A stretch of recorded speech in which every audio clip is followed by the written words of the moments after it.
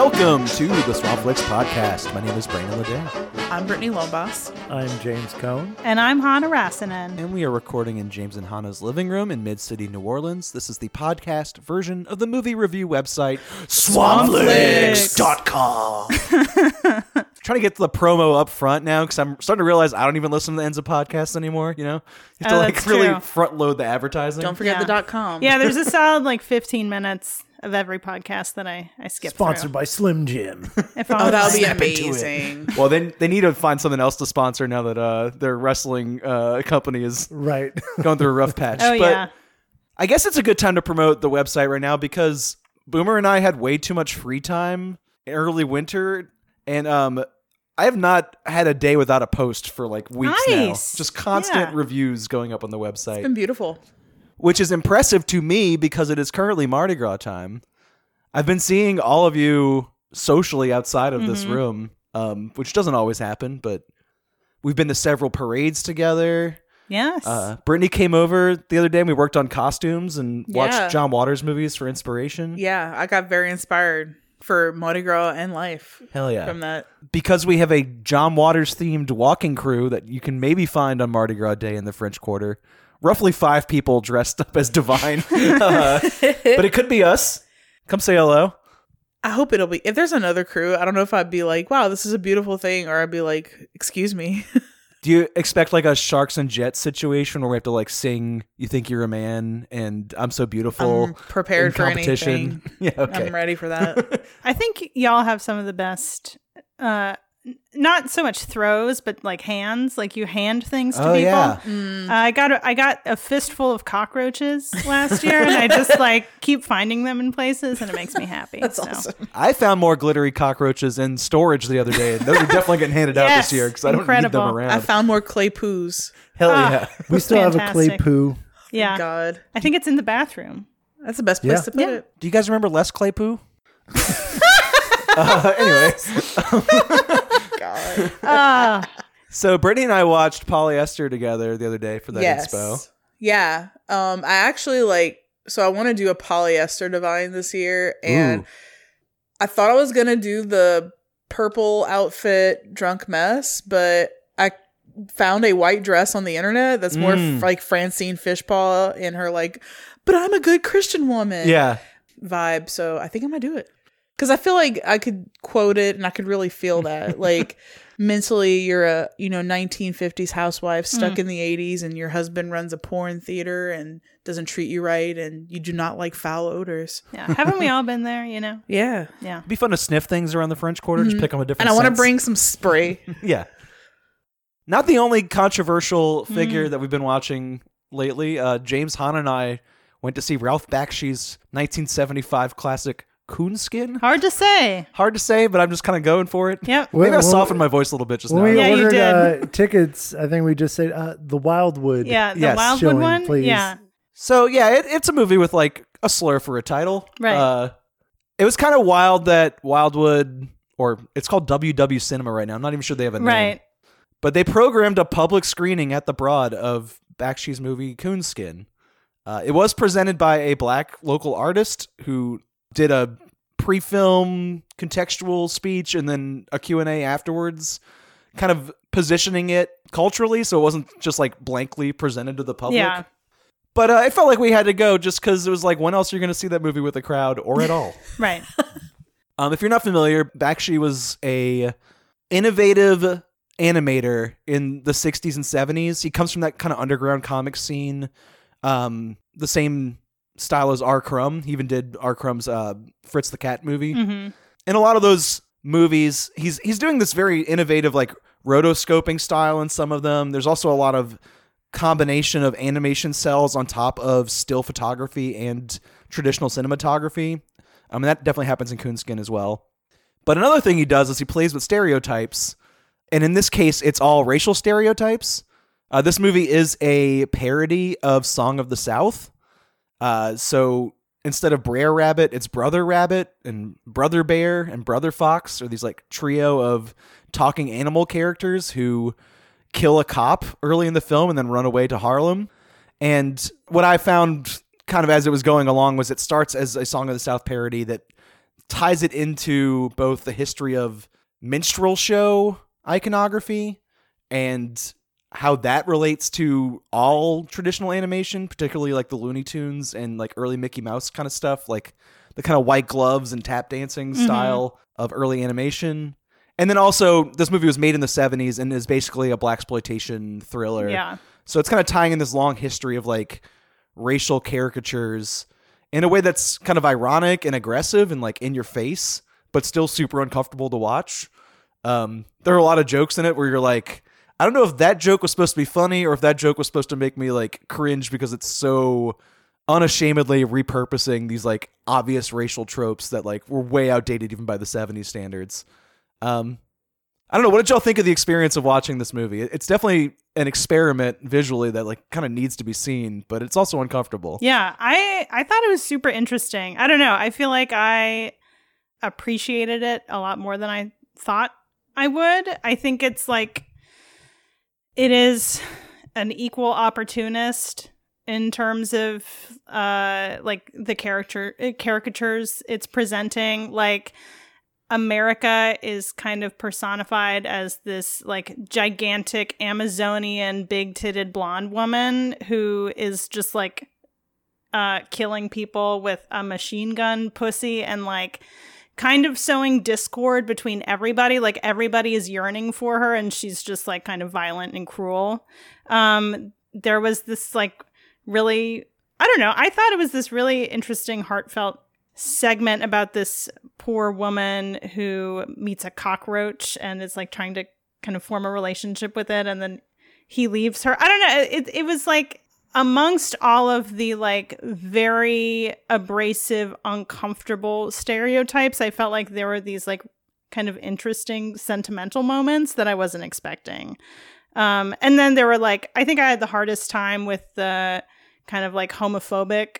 Yeah, there's like a mafia don with 3 gay sons who are like gay and trans, I guess. Yeah. And very over the top caricature in a way that I think was supposed to needle the white liberal audience watching like, oh, you're okay with this kind of minstrelsy, but not this other kind. Right, exactly. So I appreciated the transgression. I thought it was really entertaining and interesting, and I think it was coming from an interesting political standpoint. I do kind of love films from the 70s for this reason. Like we watched Fight for Your Life a while back, and other political films I've seen from this time are like really pushing the boundaries of what we can even talk about. And I do think it was equal opportunity. I mean, the cops are literal pigs. They look like scrotums. They're They're fucking awful. disgusting. Yeah. You have the Italians are over the top mafioso types. You making fun of gays, and you couldn't do that nowadays. It just the political landscape has changed. But I kind of like how in your face talking about race was back then. Yeah, and even like the idea of like bringing back the Song of the South iconography to the 70s. Like the movie was like 30 years old by the time he made this. So like by the time we were kids, that was mostly in the Disney vault. Like we've all heard Zippity Doo-Dah, but for the most part, that movie's been locked away. And even this year, Steamboat Willie, the original Mickey Mouse cartoon, went into the public domain. And people have been kind of like hesitant to do anything with it because there's a very thin line before you get sued of like what you're allowed to do with the mouse. And in the sequence Hannah was describing with the cockroach, this woman has a second boyfriend she describes who is a rat and is very much just Mickey Mouse with a long nose. So I like that he had the balls to like go at Disney in their most vulnerable places in this as well in the 70s, where I feel like people maybe be a little more tender with that stuff now in fear of being sued. But I was thinking about it too, because Splash Mountain is a Song of the South. Yeah. And I think recently it got totally revamped where I don't know what the theme is now, but I don't want to say it's not like a whitewashing, but it's just like pushing aside of all this like racial backstory. Yeah, and it's more honest to actually like dredge that stuff up and look at like how ugly things how were. Ugly it is. Yeah. And that again, like to me, that's what the 70s, the political turmoil kind of brought about, was like, let's honestly talk about how fucked up some of this stuff was And it seems like now it's more like, let's just put it past us and not even go there. They had an example of that in another very controversial film for this podcast, Us.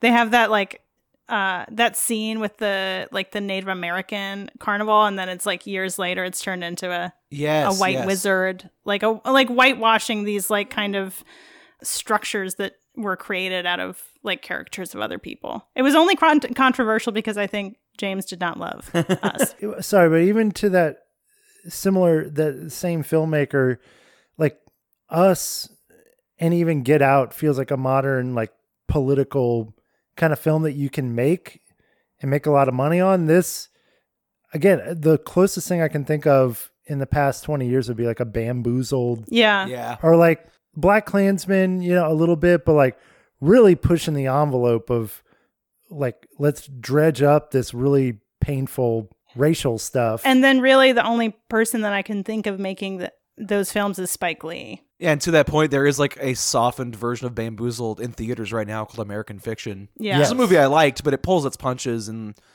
softens the satire with this kind of like family drama stuff that distracts from, it dulls the fangs a little bit. Mm-hmm. Yeah. It's not as like in your face as it Bamboozled was. Coonskin is not soft.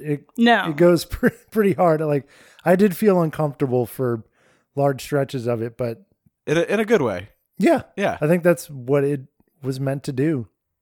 What else have y'all been watching? Because that's all the stuff we've been doing together. I don't know what you do in your free time. So I watched a movie called Possum from 2018, directed by Matthew Holness. It's about a man who is a disgraced puppeteer. Something happens. It's not clear what, but he has this really horrifying puppet that he returns to his hometown to kind of destroy, and then he's also there to reckon with trauma that he experienced as a child. The puppet is this huge like spider puppet called Possum, and it has this like human head that kind of looks like his face. So he is like he tries to like throw it in the water. He tries to leave it in the woods. He tries to burn it, and it kind of keeps coming back. And he is staying in his old house with his uncle, who he was raised by because his parents died in a fire. So the movie is like really grimy and kind of like really dark and depressing. It's the cinematography is very flat. Like it was supposed to be shot like these like public infomercials that the director watched when he was a kid. And it's really like kind of like stewing in trauma and repressed like violence and memories. And I did not love it. I feel like it's a movie I would have watched in high school, like seeking out, I don't know. It's not that fucked up, but it is disturbing, and I don't know that it really like plumbed anything worthwhile while like kind of like putting you in this guy's headspace. I think also it probably could have been like a little shorter.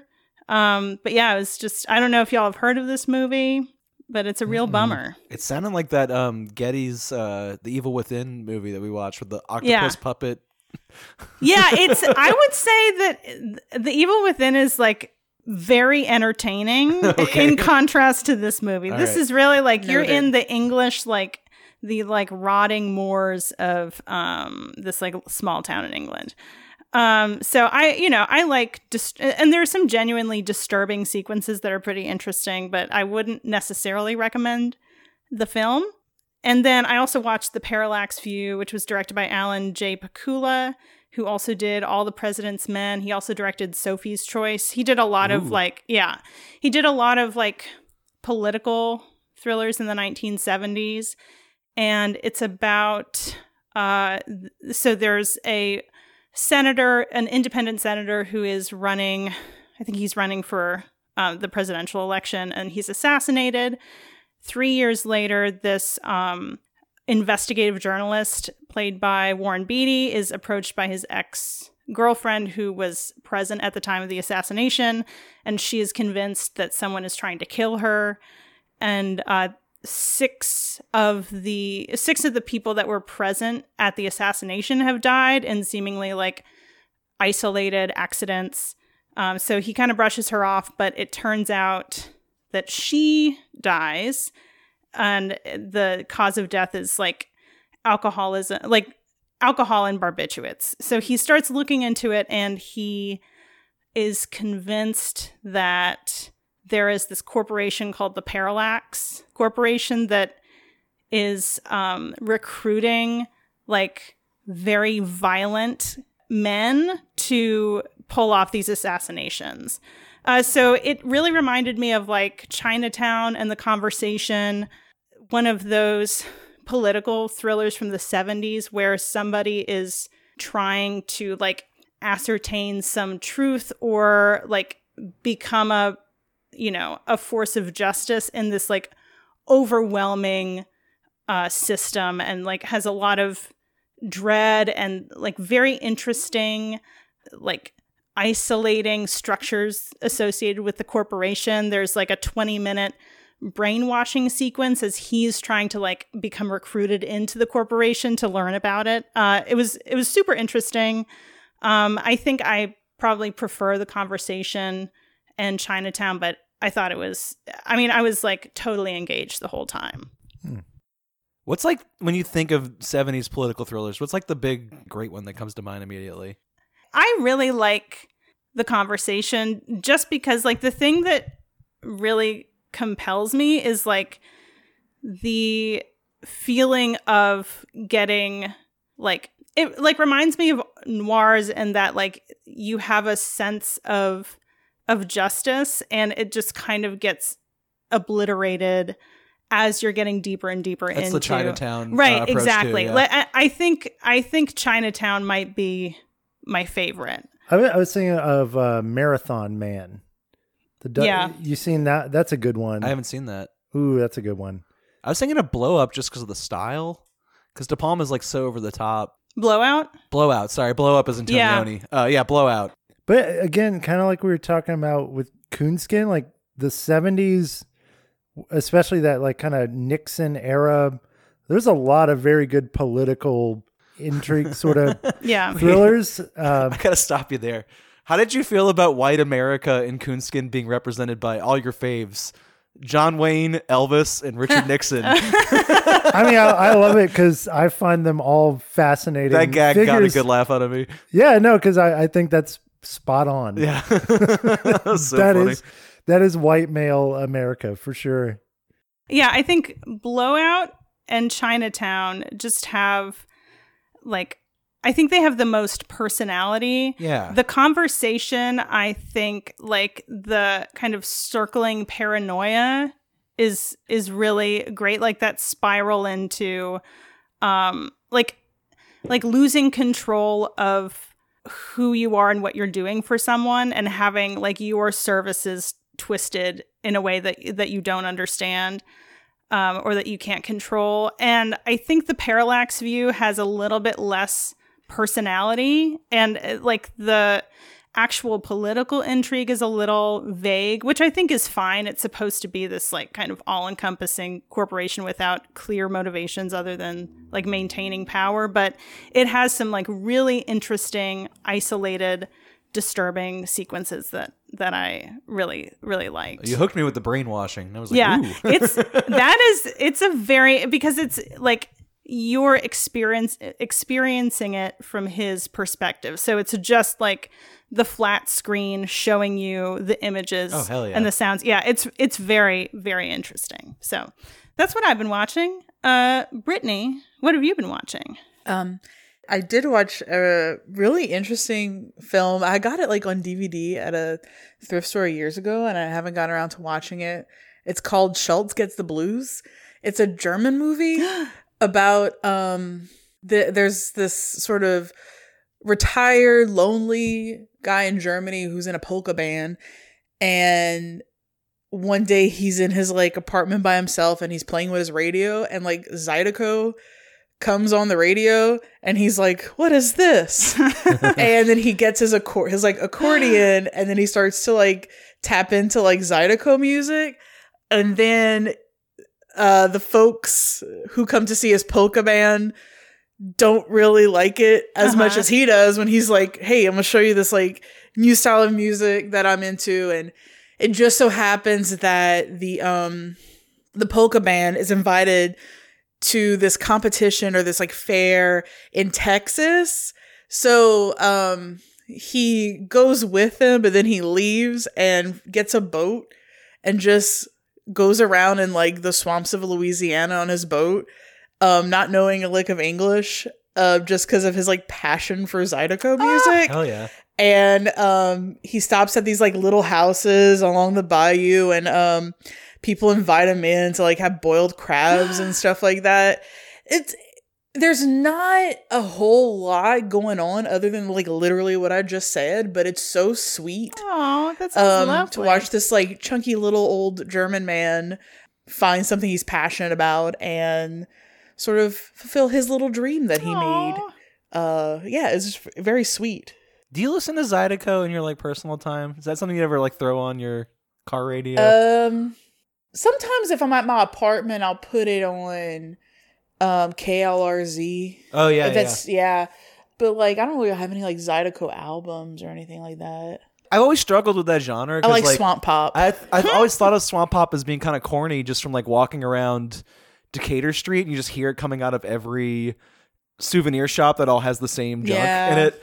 And like I never actually sat down and like really listened to it until I saw that Les Blank documentary last year. Like I went to the dance. I was like, oh, now I get it. Like it explained it to me in an hour. It reminds all the old people in my family, like that's what they would do is like get up, put it on KLRZ and listen to like swamp pop and like Zydeco all day, and then like do some talk radio. Yeah. And then go to bed. It all sounds the same, and it all sounds pretty good. Yeah, I get it to now. me. Yeah.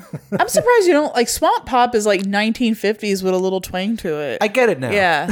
I get it. Swamp pop and Zydeco are so different, but similar in a weird way. Yeah. I guess I was picturing more the more modern style where it's a little like the production's so clean and like it sounds a little Amanda Shaw-y. Gross. Really no, I don't like that. Yeah. I like an old papa with his accordion. Right. All, gritty and dirty. Yeah. But yeah, it was a very cute movie and I liked it. Yeah, highly recommended. That does kind of remind me of my aunt when we went to visit her in Finland. The two like cultural touchstones she had for the United States were Lifetime Christmas movie, like the Hallmark movies. She was like really fascinated and kind of disturbed by them, and then country music. Yeah. And then she like put on some country music for us, and it was just like it was like modern pop country kind of that I had never heard before. She's had like a CD that was like 20 country hits, and she was that was like all she knew about. She's like, every American gets up and pops on this same collection every morning, right? Right, yeah, of course. That's what we put on. Yeah, but I love that, like, I don't know, that cross-cultural pollination. Yeah. Like, oh, this thing appeals to me for some reason. Like this one niche thing. Yeah, and it definitely has a relationship with polka. It does. Too, So it's like, oh, I see this thing. That's and very, I get it. Kaurismäki as well, the way he would like have this little totally. Americana bands. Right, he loves his like rockabilly music stuff. Oh, I also watched this other movie too called Queen Pins with Kristen Bell. Oh, is that where she's like in a group with two other women? She's a coupon queen. Oh, okay. It was based on a true story about this woman who's like this ex-Olympian, but she was like an Olympian for power walking, and she sort of has this very suburban life with a husband that doesn't like give her a lot of attention, and she becomes obsessed with like couponing and her stockpile, and she writes a complaint letter to I can't remember a company, like a Johnson & Johnson type company, and then they send her a coupon for a free product, and then she gets this like idea of they have to have a ton of these somewhere. And then she figures out that there is like a coupon warehouse in Mexico that prints these coupons out for free items. develops a scheme with her neighbor to go to Mexico and pay someone that works at this coupon warehouse to like give them a couple of boxes of coupons for free shit. And then they develop like a website where they're like, I will sell you coupons for like free toilet paper, like 20 coupons for free 36 rolls of toilet paper for half price. Like I'll for $40. And then they make hundreds of thousands of dollars, like, and they like give a cut to the guy at the coupon factory that's stealing it for them. And then the like FBI gets involved. It's a good hustle. Yeah, that's the kind of crime I can get behind. I would do that. America is deeply unwell. Oh my God. We're in a poor state right now. I want those coupons. Yeah. It wasn't like from the angle of like it being a good movie. It was okay. It felt like one of those like made for TV movies that you put on a Sunday to pass the time, but it was a little entertaining. Nice. And if you're into like, what was that show? Like, there was like a TLC coupon Extreme couponing. Extreme couponing. So Yeah. if any part of you found that interesting, Do you like cut them out while you're on a mountain bike or something? Like, No, it's just the deals, Oh, man. okay. they dumpster dive for them and they layer them on. But I don't know where you can't do it like that anymore because like now it's so different where you can print them online, and like a lot of grocery stores don't allow you to like give 3 coupons for $1 off of a product at once and them stack. Like there's no more coupon stacking. So you can't really do it at that level Like the that I'm aware of. Punch Drunk Love. There's no I was thinking of schemes to be yeah. had with finding loopholes in the coupon rules. Lupons. Yeah, a little Polka, Zydeco, and coupons. That's been my life. Hell yeah. That sounds awesome. So James, what have you been watching? Well, I guess everybody's talking about 2 movies, so I'll talk about 2 movies real not? quick. The first one, I know on the last episode I talked about Heaven Knows What, the Safdie brothers movie about the heroin addict that they found in New York and structured a movie around her. They did a documentary also called Lenny Cook. This kid was higher ranked than LeBron James in high school. Like he was the number 1 high school player in the country, above like Amari Stoudemire, players that have now went on into the NBA. And the documentary starts, the first like hour is essentially like kind of like an ESPN 30 for 30, pretty straightforward, just following this kid as he goes to basketball camps. And you see like a young 17-year-old LeBron James and him playing and cutting up, and he's really, really talented. But when you're at that level, you got to have that extra little something that puts you over from being just great to being in the NBA. And throughout the course of the first hour, you can tell he doesn't quite have the like structure around him. He doesn't have like a team of people in the way that LeBron did. He, shows up late for practice. He wants to hang out with his friends, but he's still like extremely talented. And then the NBA draft happens. He's kind of putting all of his, eggs in one basket. He does not get drafted. It's very heartbreaking. And then the movie cuts to like 10 years later. They're still following him. At this point, he's a father. He has played in like European leagues a little bit, but he's kind of stopped playing. He's like almost 30. And the last like 30 minutes of this documentary is fucking devastating. It like wrecked me because you could tell all he cared about was basketball. He didn't do anything wrong necessarily. He just didn't quite have that edge to make it to the elite level. And now he's like kind of working job to job. And one of the final scenes, he's at like his birthday party. He's getting drunk, dancing for his girlfriend. He could tell she's just sort of disappointed because he isn't quite stepping up. And just like a great documentary about lost dreams. Hoop dreams, if you will. Right. And I was going to say, I think for my next pick, I'll probably do basketball documentaries because I'm a huge basketball fan. And I don't know if y'all have seen Hoop Dreams. This is very similar to that. Maybe not as epic in scope, but yeah, it was just so fascinating. It's like this handheld, very intimate stuff in the first hour. And when it shifts to the tragic stuff in the last 30 minutes, it is very much a Safdie Brothers production. And it's like pretty heartbreaking seeing him go, and like he runs into, I think it's Carmelo Anthony, a guy he was in NBA camp with 10 years ago. And Carmelo's like, yeah, this guy was really good back in the day. And now he's just kind of overweight and not really doing much with, and it's just, whew. As a huge basketball fan, like it was a heartbreaking watch. It sucks how many things in life you either are like the top 1 or like Yes. 0.5% Yeah. at, and otherwise like you're nothing to everyone. And like all of the outside influences besides your own enjoyment are telling you you're wasting your time and should be instead productive, Right. domestically or financially. And like you pursuing your passion at something that you're like pretty good at but not the best is like kind of a vice, Yeah. Yeah. like that is such a heartbreaking fact of like adulthood. They talk about that a God, lot. this is sad. They talk about that in like when he goes to basketball camp, the guy's telling him like, look, you guys are the top 1% of basketball players on the planet, but only like 20 of you are actually going to make it to that level. And it doesn't really have much to do with skill. It's like, do you show up to practice? Do you work hard? Keep your head on your shoulders? And there's so many kids like that have what it takes to just have that little thing that keeps them from getting to that next level.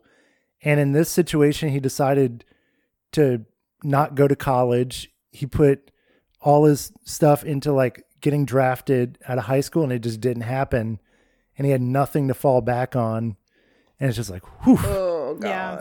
Yeah. So And I feel like there is another world where it's like that's a part, he does get drafted and that's a part of his origin story. It's like, I dropped out of high school, like, but I was drafted by the NBA and now I'm like, I have millions of dollars. And it just happened that wasn't the case. And then it's like a huge liability not to have like a high school education and go to college. Yeah.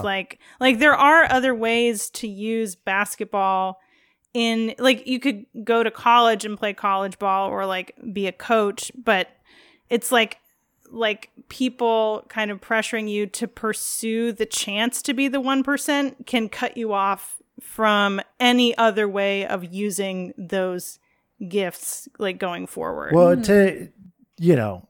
people in this documentary do tell him you should go to college. Do not Yeah. assume you're going to make it. You're like, I'm the number 1 in the country. Like Yeah. I beat LeBron James in a 1-on-1 thing. It's like, yeah, but you got to be smart about it, man. Like, but Always anyway, have a plan B. which does sort of tie into the other movie I want to talk about very briefly, because that's like a butterfly effect kind of decision, which we rewatched. Oh, man. I was thinking about butterfly effect for like a week. I don't know why. Do you know the Ashton Kutcher movie? Yeah. Cooch? Isn't Cooch. he like a detective in this movie or No, something? No, he's just a dude. he's just a dude. He's a psychology major. Oh. Who had a really bad upbringing. He's a and bad actor. he basically is going back through his diaries to try and change stuff to get a better Oh. outcome, and everything he does kind of has like an ill-intended effect. So yeah, I made Hannah like sit down, like, we got to watch Butterfly Flight. Oh my Because God. I remember owning it, and like, I think when it came out, I was in maybe like 9th or 10th grade and thinking like, this is edgy, cool stuff. And it is so dated. I remember it being a hit with like people in school where they're like, did y'all go watch the Butterfly Effect yet? Have you seen the It's a Butterfly? hit It's- with 12-year-olds everywhere. Right. It's like, have you seen the Butterfly Flight? It's fucked up. And like, what does hold up in this movie is it is fucked up. Like, Yeah, it's really fucked it touches on what child abuse. Oh, geez. up. Animal cruelty, prison and- rape. And at some point, he tries to stop this like mail box bomb from going off, and then it cuts to the future, and he's lost all of his limbs. And the director's cut ending, which I have to talk about, because I remember owning it on DVD, and the original ending, it's like pretty dark, but you know, it's like a nice, tidy sort of ending, I guess you could say. It's like a bittersweet. Yeah. Yeah. But the director's cut is him as a baby inside of the womb, hanging himself with his own umbilical cord. Wow. Yeah. And I remember that, and we watched that ending, and it still holds up as one of the most what the fuck. That's endings. great. It's the better ending. Better ending because Yeah. the whole movie is dark, and it's like nothing you can do. You can't avoid your fate.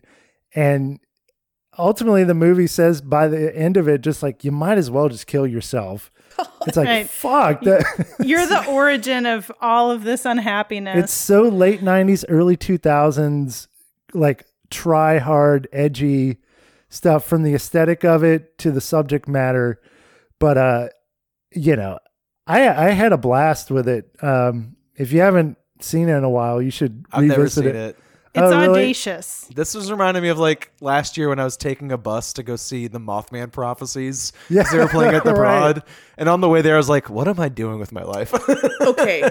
Mothman Prophecies and Butterfly Effect came out like within the same couple of years, I think right? so. Yeah, I think so. Because I totally. remember getting that confused with people when they were like talking about the butterfly effect, and I remember being like, "Are you talking about the Mothman Prophecies? I don't know what you're talking about." Winged spiritual. Or Ashton Kutcher with the swoopy hair. Yeah. Right. Wow, this is bringing back a lot of memories. Rewatch it. you. It's a fucked up movie. It's Truly. They cover everything. Also, Wow. so there are actually 4 endings, but 3 of them What? Yeah, but 3 of them are like mild like permutations of the main ending. So the main ending, he like tells her, he travels back in time to when they first meet, and he's like, I hate you, and if you get near me, I'm gonna kill you. It's like this woman that he ends up loving, so she like never likes him, and she goes to live with her mom instead of her dad, and like that has better outcomes for everybody, but he never gets to meet her or know her. So the first ending is they like pass on a street, and they like just kind of pass each other, and they look at each other, and then they like keep going. The second ending is they like meet and talk and go off to go get lunch together or something. The third ending is like ambiguous, like he turns around and follows her, and then the fourth ending, he hangs himself in the womb. You know, it's so And everyone reading, gets up and cheers. right. Reading all 4 of those endings in sequence is just very funny. It's a shame that in order to watch that kind of thing now, like, okay, maybe you had the extended DVD in the early 2000s. And I still pick stuff up like that from thrift stores, like if I hadn't seen it before. Mm-hmm. But now if like you wanted to watch all those endings, you have to find some fuzzy rip on YouTube Right. or just Yeah. imagine them after you're reading Which the is what we Wikipedia did. synopses. I'll Yeah. put the intention out there when I go to the thrift store next time. I swear to God, I manifest shit at the thrift store. Like movies that I'm like, gotta be so cool if I found this like very rare Yeah. DVD and I'm like, holy shit, it's there. I'll do that for the butterfly effect. You could say that your mind has a butterfly effect on the universe. Oh my God. through What if you manifestation. don't buy it when you see it? Then what will happen? I guess I'll hang myself in the That- womb. No. Don't do that. That's been like a party topic lately for me after I've seen the movies. Like, so what was your butterfly effect Yeah. Yeah. moment? You know, that one decision that impacted the rest of your life. Yeah.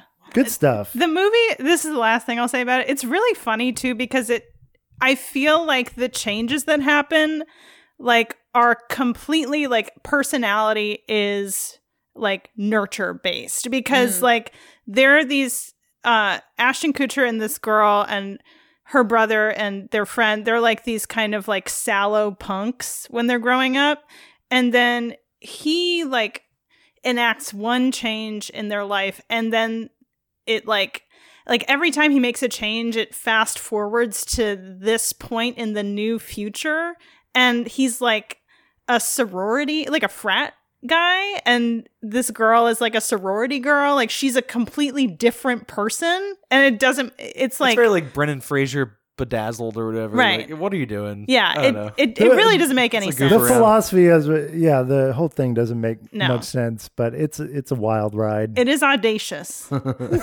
But Brandon, what have you been watching, man? Well, I mean, what I should do is rush through something because we're going long, but this episode is about excess, so Right. I'll double down too. I'll do 2 movies.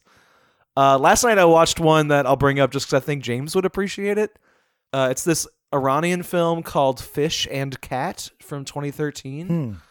It sets these like genre expectations at the beginning and then completely derails itself.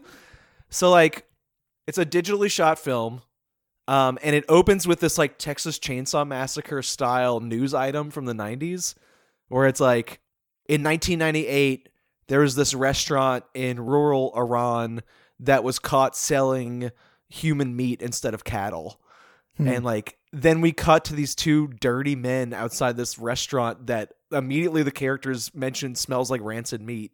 And they're in these like dirty aprons. And these teenagers take a wrong turn down the road and wind up at this restaurant. And these men are like trying to steal their licenses and hold them there while they decide whether or not they're going to butcher these kids. You're like, okay, I'm watching a slasher. Like, I know what a slasher is, and this is how it starts. But the more it draws out, you realize, actually, this is a slow cinema piece. And there's these very long dwelling on these like empty spaces between the dialogue. And then you realize this shot hasn't broken yet. Like, it's all a one-shot movie, too. So there's like all these kind of like pilings on of different genres. And eventually, it does make itself clear that it has its own gimmick that it's going for. It just takes a while to like find it. Basically, what happens is we wander away from this conversation with these teens and these cannibals into the woods. The cannibals walk away with this bloody sack that we don't know what's in it, but you could presume it's human remains. And they're going to do something mysterious with it in the woods. And this is all one shot. We're following them while they talk about ghosts and things. And then the camera kind of pans to the side, and there are these other characters in the woods having a separate conversation. And we start following them for a while. And it loops back in on itself, so then you realize that these events are not linear. And basically, the woods have this kind of like liminal space thing going on where events can kind of just come and go. Sometimes they're out of order. You'll see the same characters repeat a conversation a second time as it loops around. And it's just this kind of like meandering, slow cinema, experimental theater, kind of pretending to be a slasher to get audiences hooked to watch it. Cool. Damn. There's these kids hanging out by the water who are going to participate in a kite flying festival. By kids, I mean college kids. Like, they have like a campsite and they're going to fly kites. And that's their reason for being in the woods. The cannibals obviously have their own reasons to be in the woods. And they kind of just exist alongside of each other. A lot of violence is implied in narration. There's multiple narrators. None of it is on screen because it's a very cheaply made movie. So if you go in like looking for like a bloody catharsis and like a traditional horror payoff, it will test your patience.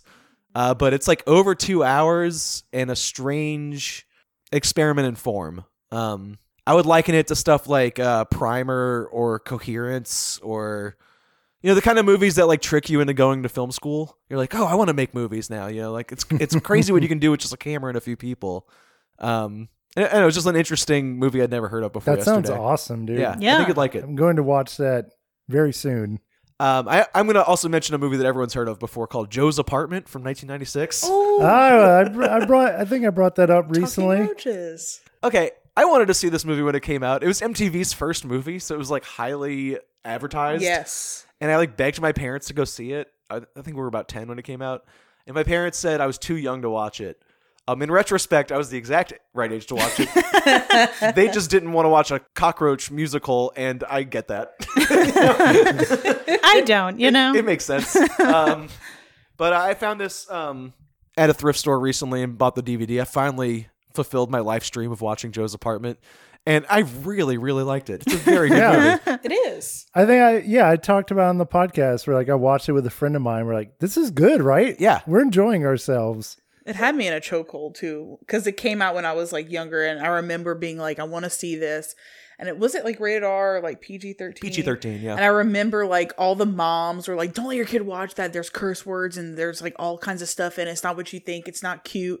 And my mom's like, yeah, I'm not bringing you to see that. And I was so pissed.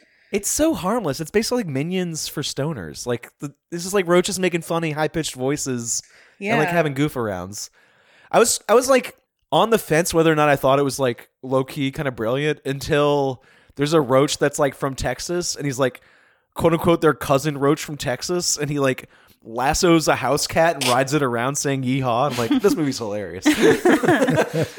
But Jerry O'Connell plays this like country bumpkin who arrives in New York City and gets mugged 3 times before he leaves the Greyhound station. I love how grimy New York is in this movie. It's very Beau's Afraid coded. Just constant hyper violence all over the place. And the guy who made it made a short film called Joe's Apartment for Liquid Television, which was MTV's experimental animation show.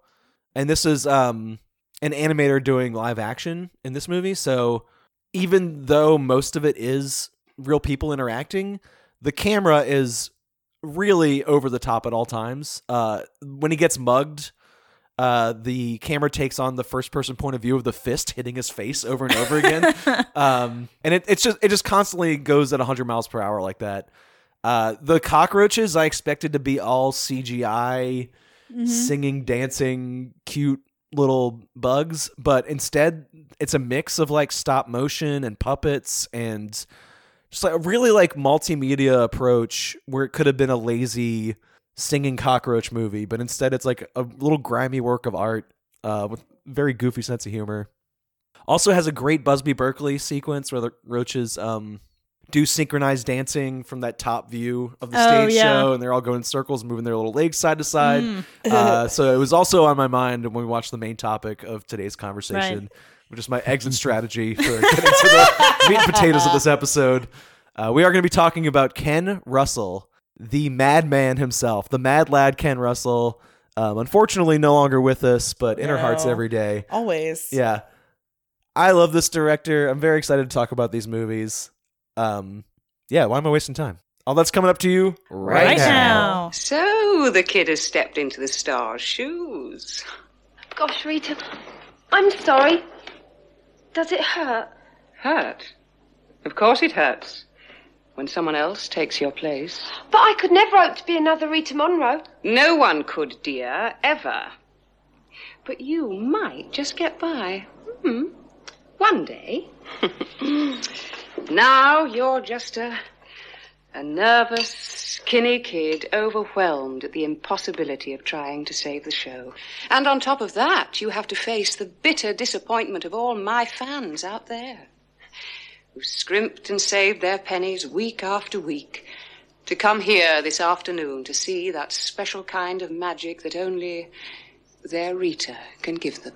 For for me being a movie gal, I don't seek out works by director as often as I probably should. Except for like John Waters, like throw any John Waters movie on, I'm down. If he makes another movie, I'm gonna watch it. The only other director I've really felt that with is Ken Russell.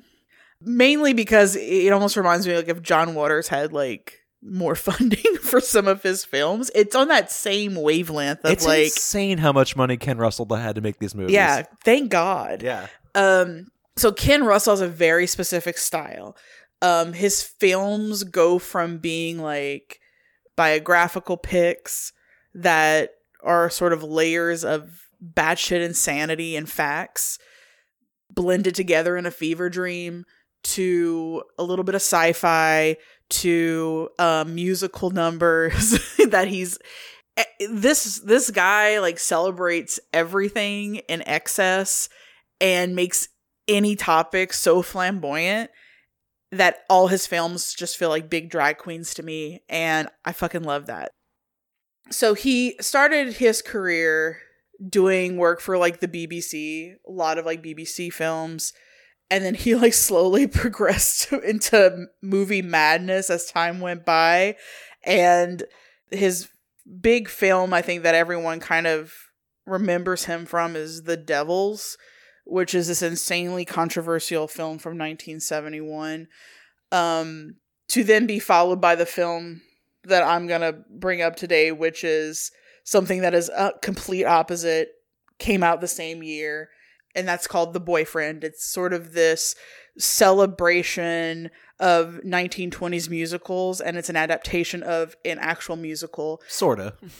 Kind of, right. Yeah. But there is a musical called The Boyfriend, and that's actually sort of what kicked off Julie Andrews' career in the U.S. on stage. That's kind of like She was his Polly. biographies about famous composers. They're like sort of biopics. And then Yeah, it's like famous composers and artists. Like he finds these like very interesting, figures. yeah. And it's like, what's real and what isn't? Yeah, as you're watching, we're like, wow, that was like a feverish like excuse to just use this person's likeness to do whatever you wanted. And then you read the Wikipedia synopsis of the person's life, and you're like, oh, actually he hit every point. Yeah. It's more about like embodying the spirit. Yeah. Yes. Yeah.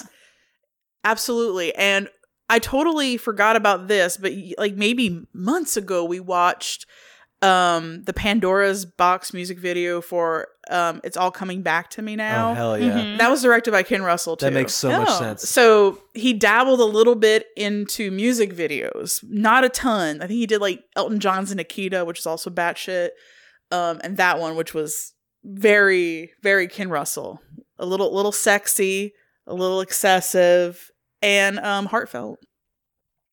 So The Boyfriend, I watched like more recently, and this to me screams Ken Russell because there's so much vibrancy in all of his movies, and this is like that on steroids.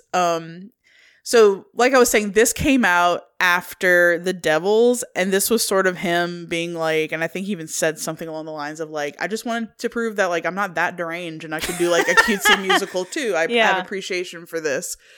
And this is like the most beautiful movie I've ever seen in my life, visually. I'm a musical person. I'm not like a musical in the sense of like I seek them out, but I enjoy them whenever I get to see them. But this almost feels like it's both an homage to musicals and also making fun of them at the same time. So I think like if you are like a musical hater, you'll find some joy in watching this, and if you're a musical lover, you'll find joy in watching this too. What's cool about this film is it stars Twiggy, so she's sort of like this like it girl model known for being like insanely thin with these like big goo eyes, very wafy. But she, if I'm not mistaken, she like sort of was doing retirement a little bit from being this like it girl model and getting into acting. So Twiggy plays Polly, who is sort of this main character in the film who's a stage manager for this small playhouse in the outskirts of London, and they're putting on a production of The Boyfriend, and the main actress breaks her leg, so she has to sort of fill that role. And this is so fucking confusing because there's like a lot of in and out of, is this part of the fucking musical play?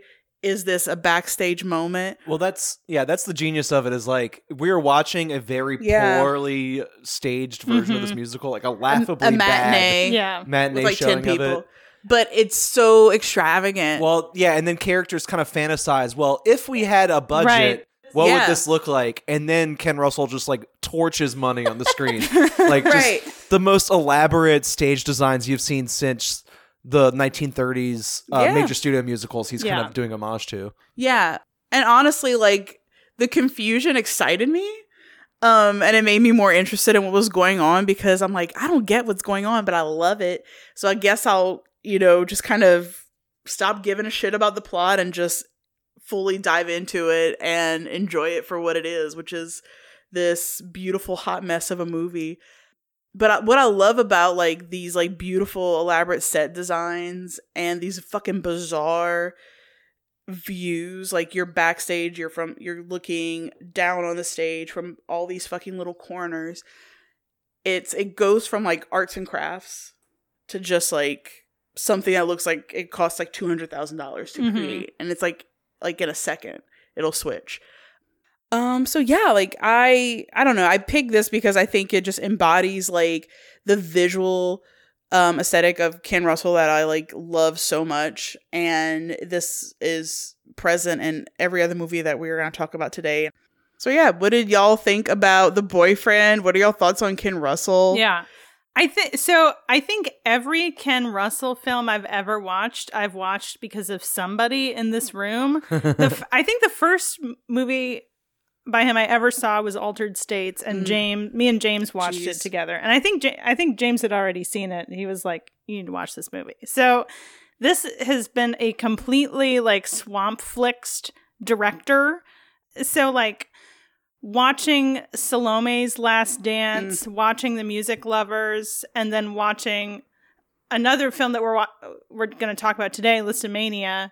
Like, I think that all of those films really made me appreciate The Boyfriend a lot more, because Salome's Last Dance has that like play within a movie structure, and then like I feel like Listomania and The Music Lovers are, they're both these like biopics of composers or musicians. Like he really like combines love of art and like theater and music with these like really lurid visuals in a way that's just like I mean this movie just felt like he was very joyfully creating something.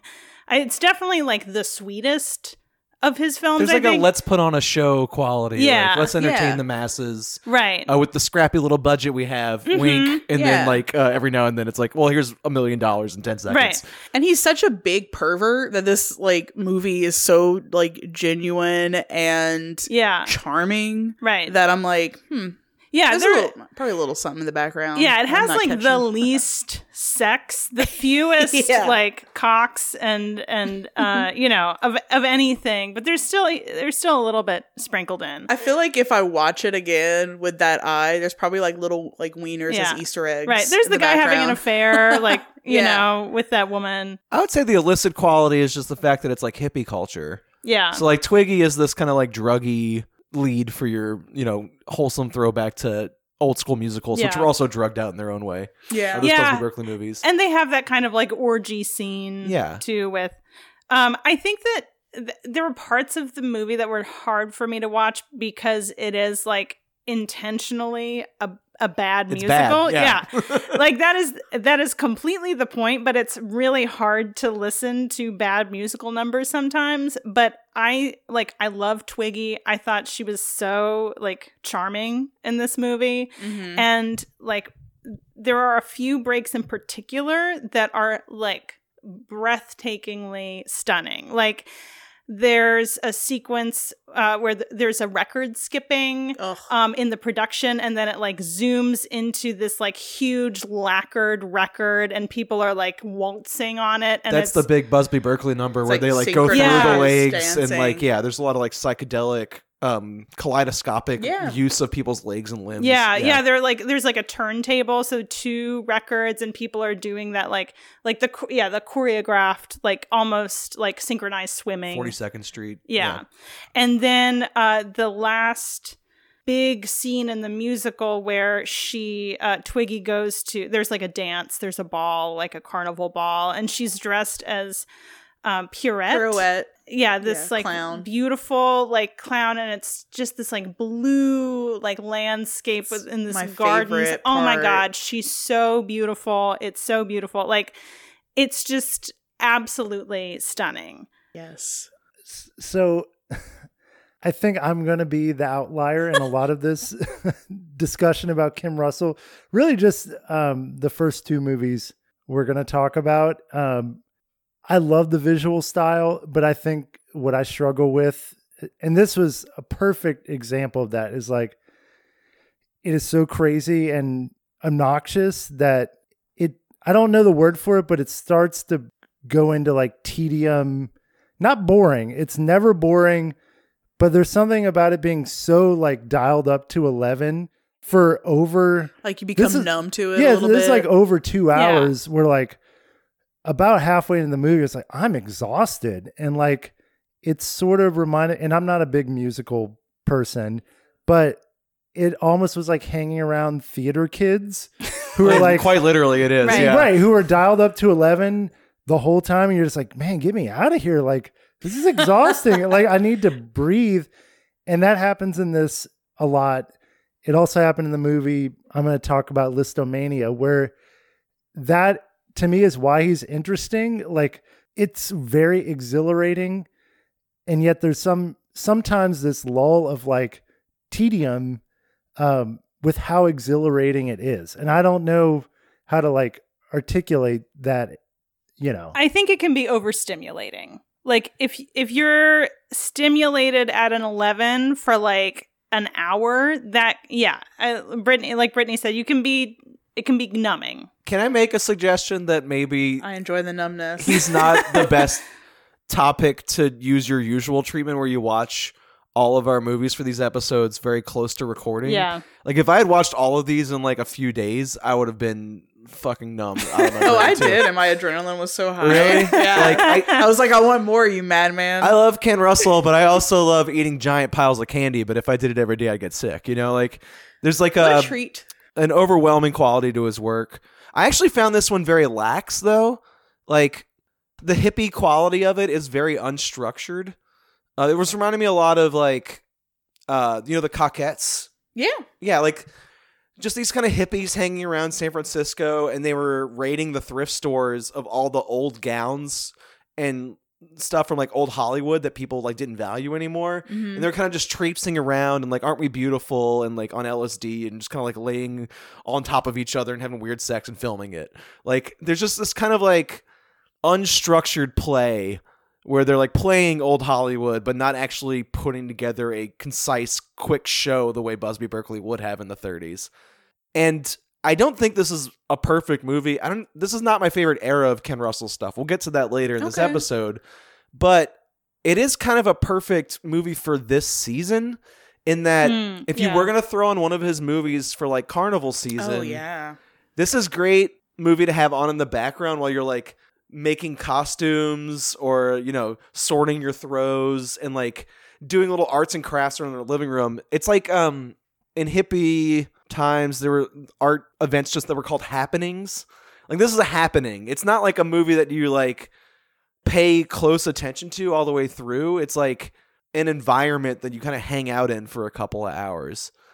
And I also had the same experience where I paused it halfway through to go to the bathroom. Like, there's an hour left? How?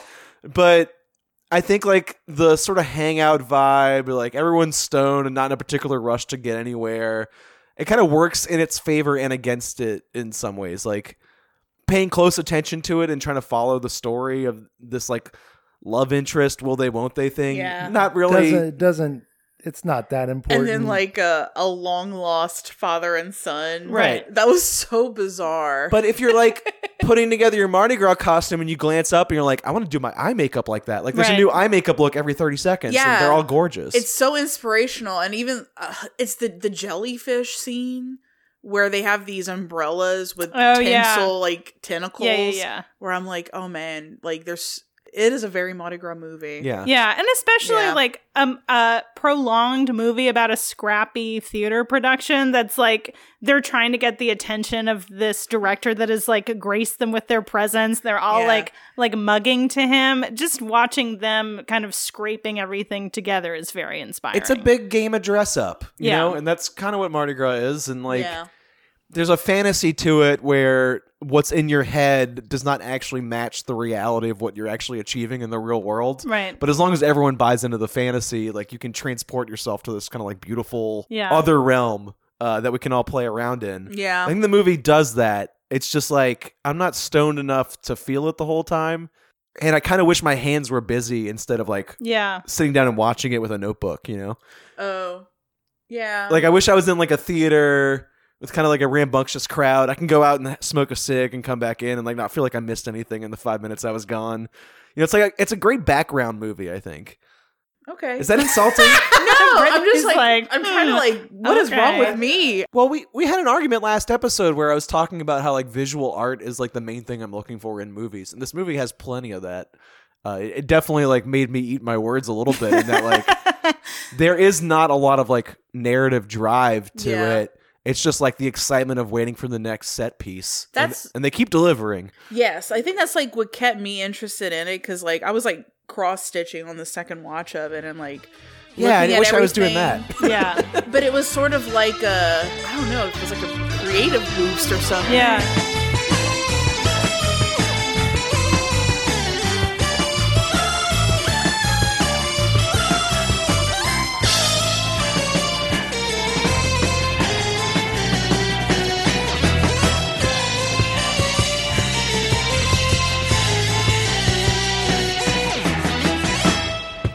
I understand, Bobby. It's your family. If you can't stay, you can't stay. Going to dinner, that's all. It doesn't mean I'm not going to be back. No matter what Amy says, I can't go back to that life. Not now. Well, maybe you better not come back here either. What's that supposed to mean? Maybe in a month or so, you'll start feeling guilty about leaving the kids. Maybe I'll start feeling crowded and trapped. Maybe you'll start resenting my past, the time I put in on my work. You'll want a good meal. I can't cook. I don't want to learn. Why don't you just go, goddammit? So Ken Russell did a couple of these music biographies, very, very loose biographies. He did Mahler, which I've seen. And in the same year that he also came out with Tommy, which is the Who's rock opera, he came out with Listomania, which also stars Roger Daltrey. Roger Daltrey from the Who. They had a good relationship. Did they? A very attractive man. His body is very in shape. Yeah. Anyway, that's not the point. And But- he has a Well, it is the large- point. But here it is for the point. sure. It actually is the Extremely- point. extremely large member too, as we find As we do find in the out. film. 8 feet. And this kind of goes to what we were just talking about with the really flamboyant, over the top style that he was at this point in his career. But this one has a lot more cocks in it, and a lot more sex. And I found it to be a lot funnier.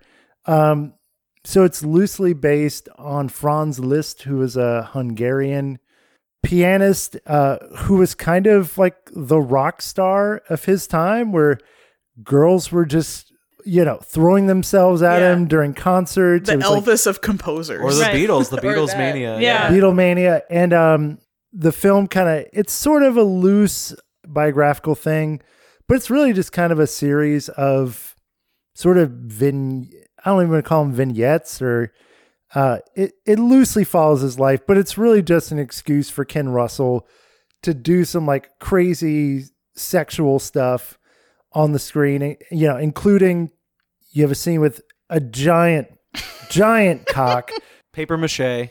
paper mache cock that gets guillotined. Okay, wait. The sequence is very involved. There's like this Russian empress Russian that emperor, yeah. kind of brings him in as like she's going to be his patron or whatever. And she does this like forced feminization fantasy where she makes him wear a dress and then makes him ride this giant cock and then cuts the end off of it. While these other women are like kind of worshiping around him. And then she dresses up with this giant bat dominatrix outfit and just kind of Wonderful. flaps her With wings these a like bunch. upside down crosses hanging Yeah. from it. Yeah. Yeah. Maybe the most elaborate kink I've ever seen in my entire life. And I think the real life corollary is that he did have a relationship with this Russian noble, and she like wanted him to commit fully to composing and stop working as like a concert pianist. So it's like all of these things have a connection to something. He's really just capturing the More or essence of his story. Right. And Yeah. framing it in this like Beatlemania, which, speaking of Beatlemania, there's a scene with the Pope played by Ringo Starr. Yes. Great cameo. Very like, funny. as we were watching, I was like, that's Ringo Starr, right? Like, I had to check. That's definitely Ringo Starr. And I don't know, in the beginning of the film, he's caught in bed with this woman that he's teaching, and he gets into a duel with her father. Hijinks ensue. Hijinks ensue. He ends up in getting strapped into a piano while a train comes full speed and blows up, and there's the title card. And then I loved the scene right after where he's hanging around all these composers, because he was apparently like very well regarded amongst the classical music scene and taught a lot of these guys. And you have Wagner in there, who ends up being the grand villain, a straight up Nazi vampire. Accurate in Right. a way. Accurate in a way. He did definitely support the Nazi party and believed in German exceptionalism and all that. But by the end of this film, he's full on like zombified Frankenstein, like Nazi vampire killing Jews in the street. It's like pretty wild. But he's defeated by the power of love and hippiedom. Yeah, and Liz comes down in this like spaceship with the women that he's fucked, and they shoot And his daughter. And his daughter. and his daughter, and he shoots a laser, and then they all kind of go into the afterlife together. So this is just sort of describing this movie is just kind of like a word salad of of crazy bad shit stuff. But this one, it did work for me, like just because of the added sexual stuff, which we will get to more later on. But just the amount of phallic symbols and also the costumes. Like there's one robe he wears where it's like the piano. Yeah. The purple robe with the with piano the keys. collar. Yeah. Great stuff. So, you know how there are, like, when you go to, like, a children's book section, it's, like, children's books to tell little kids about, like, composers and historical figures. I feel like these biopics are like that for adults. Like, if you don't want to deal with the boring biopic of, like, who, like, Liszt was, like, you can watch this and, like, have an understanding of the impact and everything, and it's fun. It reminded me in some ways of the Baz Luhrmann Elvis thing. Yeah. Where it's like it's not about pure biography. Like, did it capture the essence of who this guy was? I don't know. Like, in some ways it did. And it's filtered through this psychedelic Beatlemania stuff. And throughout the film, there is like Liszt music, but with like pop vocals on top of it. And one negative thing I will say is I think a lot of the music is not very good in this movie. I don't like this era of The Who anyway. So like, I just that, but that combining of like some of these Liszt melodies with like him singing over it, I thought it was very unmemorable and pretty cheesy, but it is what it is. I enjoyed this one for the batshit nature of it. And also like maybe because it wasn't 2.5 hours long, it was a little easy to digest and go along with the ride. And I did enjoy it. I do want to say, after we watched this, I did have the thought that Baz Luhrmann is kind of like a poor man's Ken Russell. Yeah. Like, I wish that I could see Moulin Rouge directed by Ken Russell. I think that would be bananas. Or and also even The Great Gatsby would be interesting. Yeah, I loved this. I thought this movie was great. I mean, it wasn't perfect, but I thought it was like, I loved how sexy it was. I liked it for the same reasons that I liked The Music Lovers. This is even more bananas and like surreal. And I actually loved the music. Like, it was definitely cheesy, but like that main, I can't remember if it's called like Love, Season of Love, or like Love of Dude. But so I hate that song. I knew that song because of The Sims. There's like a piece of that song that plays like when the Sims get married or like when they kiss or something. Yeah, so I knew that as a child, and then I realized it was like a piece of classical music. So then I had this like other relationship with it. So then seeing it like just cheesed up in this movie was very funny to me. But yeah, it just like The Boyfriend, it's towing that line of like, man, this is like crazy fun, but I need a nap. It's definitely stony baloney nonsense in the same way The Boyfriend is. Like, this is his like hippie period. And I'd say even The Devils is kind of like numbing too, but maybe more purposefully so. Because like that's about a particular kind of like religious mania that's supposed to wear you down. Well, and I think that also has like rich like characters that have, and it's telling a more like linear plot, regular movie kind of story that these aren't. But this one for me personally, I liked a little more than The Boyfriend. You know, this reminds me of is like this was like around the time that like midnight movies were becoming a concept. Oh, so like around this time is when Phantom of the Opera and not Phantom of the Opera, Phantom of the Paradise. Yeah. And Rocky Horror Picture Show were like traveling around the country and like touring college campuses and like encouraging people to come out at midnight and get stoned and have these like events where you would party. And this is like that genre of movie. Yeah. And it made, I think, the same year as those two I films. would love to see a midnight showing of this. Yeah. Mm-hmm. And if you nod off for 5 minutes and miss what happened and your buddy like elbows you awake, like You're it not doesn't gonna- really matter. You're right back in the party, you know? What this one did is like, I'm like, what time period are we in? Are we in one? Because like you go from being in like, you know, list times of like when he was truly like a pianist, and then all of a sudden there's like people in t-shirts. Right. And I'm like, what year is this? What's going on? And then Right. there's these like decadent outfits that kind of come out of nowhere. Yeah, it's just sort of like there's no sense of time. Yeah. I Get lost absolutely in love it. that. Yeah. Yeah. And I think first of all, having watched other films by Ken Russell, I feel like he really does appreciate like classical music and these artists. Like he seems to love art, but also he loves just like base human instinct and sees the connection between those two. So I love just the idea of taking that ecstatic mania around Liszt during that time and like drawing it into like this is the equivalent of the insanity that we have in the 60s and the 70s.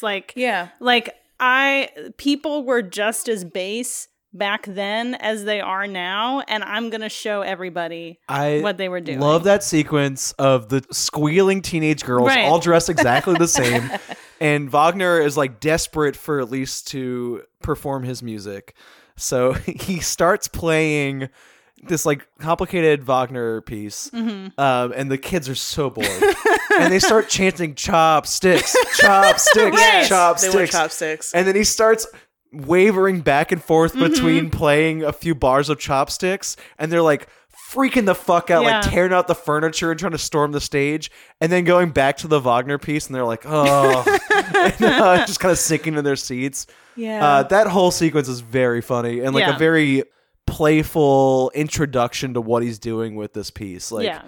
the way he's like, okay, this is a modern form of like rock and roll fandom that everyone can recognize.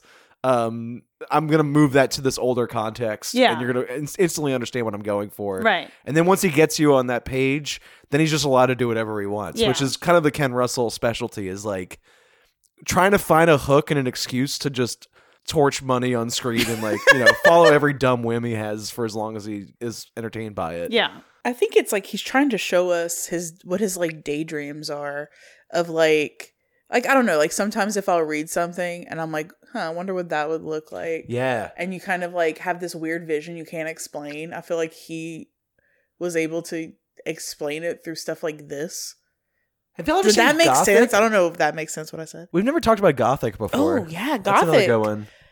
That's like the only one relevant mentioned, stresses but me like out. that's the Mary Mary Shelley, Shelley? Yeah, Byron, exactly. and Percy are like tripping on like laudanum or whatever. Right. Dear God, yeah. That's like the night she invented Frankenstein. Yeah. But it has the same setup where it's like these modern tourists are looking at the castle where they did that, and then it just kind of goes off into the fantasy of like what that sweaty, weird night of them having bisexual sex on drugs Yeah. was like. So much sweat. Yeah. Very sweaty movie. I feel like there's so many period pieces that are so like proper, and they'll have like Yeah. some interludes into sex, but they always have this like air of propriety around that time, and he is just like bringing the guttural essence of humanity back in time for us to witness. I think it's wonderful. And this one in particular is a celebration of like the himbo archetype, and like Yeah. all these political things are happening around Liszt, and he's just not participating because he's kind of just like a party boy. And yeah, so like the movie kind of has to be base and dumb and like naive because that's what the subject is. Yeah. Which allows Russell to like make as many dumb sex jokes as he wants, because that's what Franz would have wanted. Right. Beautiful. I think Ken Russell hit his real stride where I think of him as like one of my favorite directors in the 1980s. My favorite run of his movies are from Altered States, maybe through Crimes of Passion. And I'm also thinking of Lair the White Worm is one we're not talking about today. But I think once he got past his like money torching hippie era, he kind of had to calm it down a little bit. Like, I think the financial failure of The Devils and like the soft censorship of that movie kind of threw his career for a loop. And in the 80s in particular, he discovered video art as like a new medium and a cheap way to create these like psychedelic images for the screen. And particularly in 1980, Altered States, he just goes wild with this like new technology in a way that I think is a brilliant breakthrough in his art. This movie stars William Hurt as this man who is experimenting with sensory deprivation tanks, where he's like trying to meditate in these tanks and like achieve a different form of consciousness than the waking mind. And then he discovers that drugs really accelerate this process and starts taking like ayahuasca type drugs and LSD in these sensory deprivation tanks, and eventually transcends the human form, not in the way you would think, not in a progressive way. Instead, he devolves to the original self and becomes more of a monkey man in these tanks, where like he starts deconstituting, quote unquote, and his body starts reverting back to these primal primate states while he's in the tank, and he's trying to convince the other scientists around him to like study his body as soon as he gets out before he reconstitutes. And what the audience sees that the other scientists don't see is that he actually is turning into a monkey man and like running wild around the city, eating goats and terrorizing zoo animals. I love how he immediately finds the zoo. Yeah. Yeah. And it becomes this kind of like Cronenbergian body horror where like he's gone too far into the research. So his body starts mutating and like warping in ways that like, if you've ever looked at your hand or your arm while you're on psychedelics, you're like, why is my skin undulating like that? Like, that's not right. But he's like physically doing that. And in his trippier moments in the tank and in his nightmares where he's tormented by memories of his father and like religious upbringing and stuff like that, Ken Russell just goes apeshit with the video art technology, the sort of like green screen collage. There's this gorgeous image of Christ with a goat's head. A lot of like weird sand dune backdrops with these like harsh flower images sort of superimposed on top of it. It's all collage style in that all the proportions are wrong. It's psychedelic in a more menacing way than like The Boyfriend or Listomania is. This is not like a fun sort of trippy movie. It's like very upsetting. Yeah. And it's also upsetting in that, have you ever been in a room with an academic who only thinks about their research and just talks about themselves and their work for hours and hours at a time? And this is how I feel, honestly, whenever I like try to talk about a movie. Like, my brain is on fire and I can't stop the words from coming out. He just does that to everyone around him for hours at a time, to the point where like no one else has any room to interject and everyone just sort of leaves him. Eventually, like, he falls in love with the woman, or she falls in love with him, and she eventually can't stand hearing his mouth anymore, just like leaves. And that only leaves him alone with the research to go further and further into this monkey man persona that he's pulling out of the tank. And eventually she comes back and saves him. Not a very like, it's kind of a thankless role for the wife character, but I really love watching this man de-evolve, and this has been a favorite since college, I think, and I still find great value in it every time I revisit. This is like a quintessential college movie for me. You know, it's a little Kubrick, it's a little Cronenberg, you know. But you know, you were talking about like, you know, kind of drive-through movies where kids will like get stoned. To me, this is a like first year of college. You maybe drop some acid, like high school senior. And you discover this movie, and you're like, guys, you got to come over. We got to get stoned and watch Altered States. Oh, God, I would throw up if I ever did that. But it's like this like discovery of like, oh, this is cool, trippy art. Yeah. And I want to share it with my friends. Like, that's what this movie meant to me. I'm not taking psychedelics in this like narcissistic way. I'm actually doing important research about the human mind. And I think that's the part watching it that kind of made me cringe, is like, when I watched it when I was younger, I gave no thought to that aspect of it. I was just wrapped up in the visuals and the Monkey Man de-evolution. But Yeah. watching it now, I was just like, this William Hurt character is fucking insufferable. That's why everyone leaves him, though. He's a Like, madman. People know that. But then I he do gets have to like say- all these people love him. Why? He's like, what? Because he's brilliant. Because they don't leave him. Like his wife does not want to divorce him. He wants to divorce her because he wants to like be unattached from other people, and he wants to like, he doesn't want to be bogged down in suburbia. Like there is this cult of like love and appreciation for his genius, and it's like he's making himself sicker and sicker, and everybody is worried about him.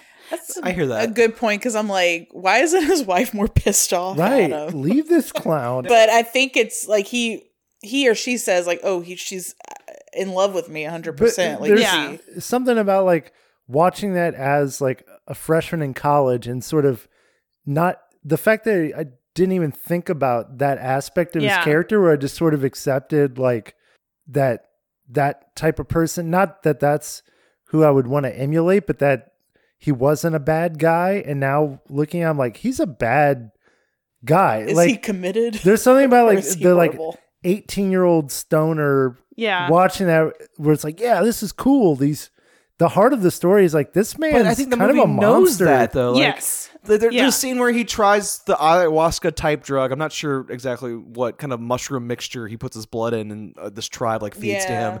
But they give him this like morality test where they leave him alone in a cave with this like lizard that's like pretty Komodo harmless. dragon. And the test is like, can you have this meeting with the ultimate god inside your Yeah. own brain and not react violently to Yeah. the experience? And he comes to and he has killed the lizard. Like, Yeah. he's like a bad dude. Yes.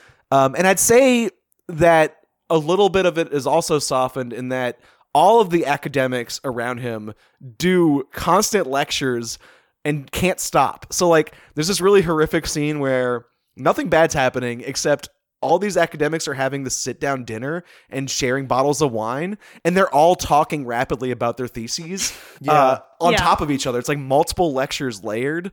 And then all of the people in the room kind of slowly stop and listen to William Hurt because he is giving the most insane lecture of all. Like, wait, what is this guy saying? Right. You know? Yeah.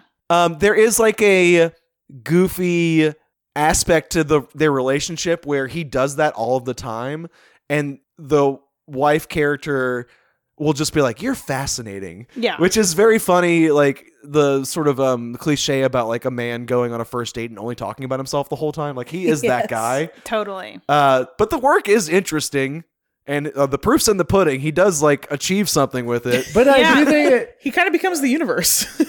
but I do think it's also not just him, but about scientists in general, how you use science to kind of fill your own ego, Yeah. to pursue your own things in the pursuit of science. Right. You Or know, it- like academics. Yeah, and in general. academics too. Like, it kind of reminds me. Been watching some like Neil deGrasse Tyson stuff lately, and like how insufferable he actually comes across. Like, and again, when I watched him years ago, I was like, this guy is brilliant. He really has some ideas about the universe. And you watch, and I was like, this guy is just talking out of his own ass, and like he is just totally like an egomaniac. And that's sort of what I felt about this. All the characters in this, like, they're all academics that are up their own ass. I had the same experience as James, where I had a completely different takeaway watching this the second time. Like, the first time it was like, man, this is so crazy, and look at the monkey man running around. The monkey and man then, is I love silly the as monkey fuck. man. Yeah. It's so fucking and silly. then the whirlpool of like the nebulous like primordial that is cool. goo. No, it is all it that is stuff cool. is cool. But like watching it again, it's like this guy has like serious deep-seated personal like griefs and traumas that he's trying to process in a way that is like elevated by like seeking a higher truth through drugs. Yeah. And he's using these psychedelics in a way that they're not meant to be used. Like in the beginning with this tribe in Mexico, they're like collecting mushrooms for the next year. So they're not like using this stuff every day like, man, leave these in an people alone. isolation tank. Right. Yeah. Like they understand how to use it responsibly. And he's just like punching it into his body Right. and then spending 4 hours in an isolation tank. It's like he becomes abusive of it. Right. And like at the beginning, it's like, I have this theory. Oh my God. Right. I want everyone to like see that this is real. And then it turns into, I've never felt this great Right. in my life.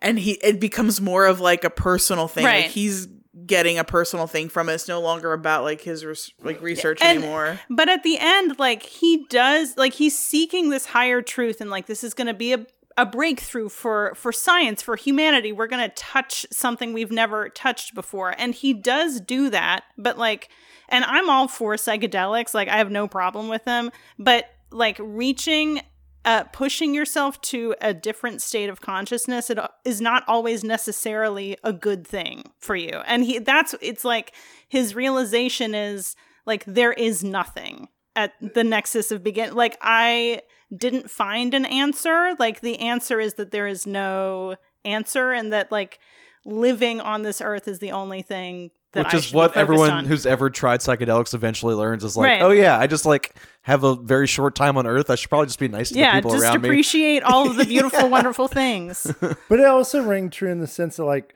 when you first do psychedelics, you're trying to reach some higher truth. And then at some point, you kind of realize, like, I really just like being high. Like, I really, to be kind of sober-minded and just realize, like, a short period of time on this earth is like what the challenge is. Yeah, but drugs offer an escape. Or it offers, like, it allows you a moment of, or a period of clarity to like really see the things that are on the earth, and like, oh my God, look at this blade of grass. This is beautiful. Look at this person. You know, it's not like I'm escaping reality to a different place. It's like allowing you to be fully present in the place that you're in and like soak up. Yeah, but a lot of people I knew that took a bunch of acid, it got to a point where they weren't more enlightened.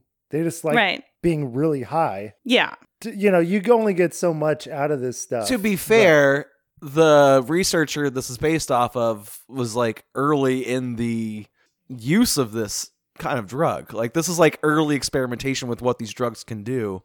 And he was like pushing that even further with this like combined research with the sensory deprivation tank. So there's something different about someone doing this in a university setting in the 1960s versus like the dirtbag in the dorm room doing this in the 2000s, you know, which is what we would have encountered. I will say, just as an aside, I have been in a sensory deprivation thing.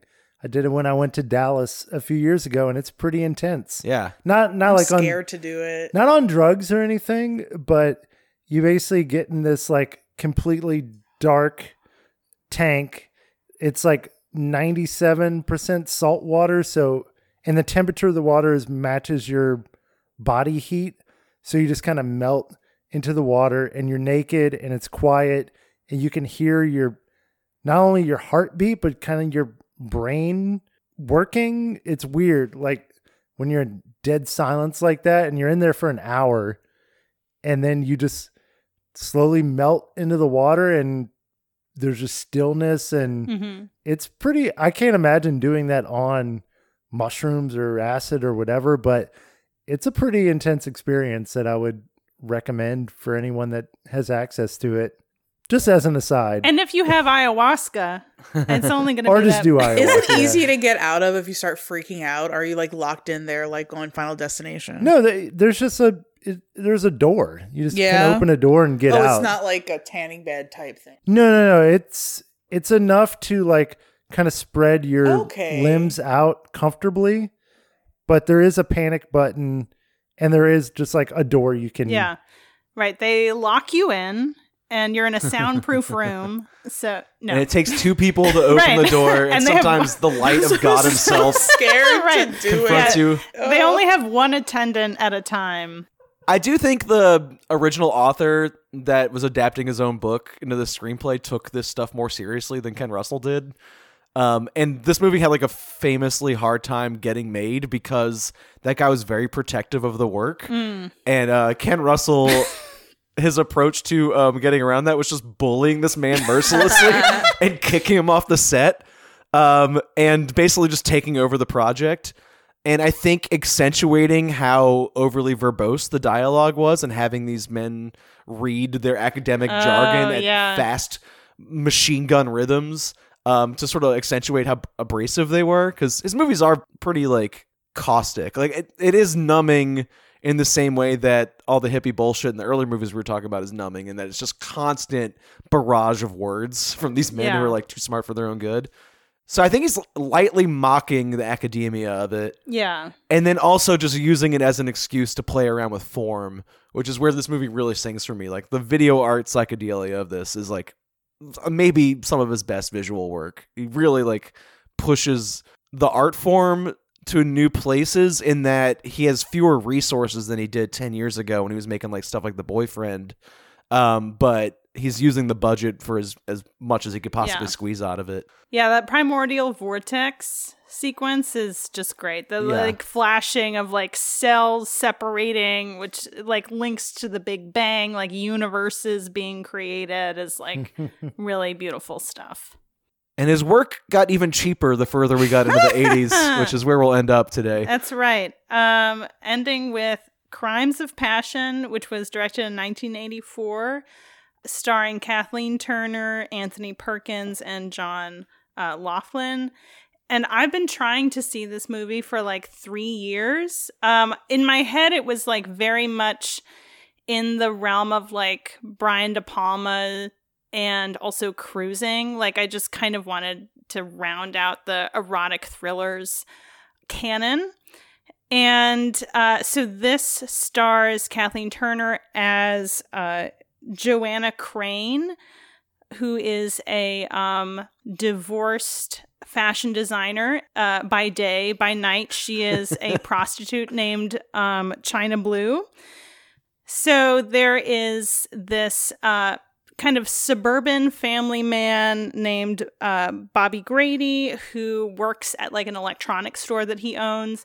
And then he also does surveillance work. So he's hired by Joanna's boss to follow her because he thinks that she is like leaking designs to a competing like fashion design firm. So he follows her.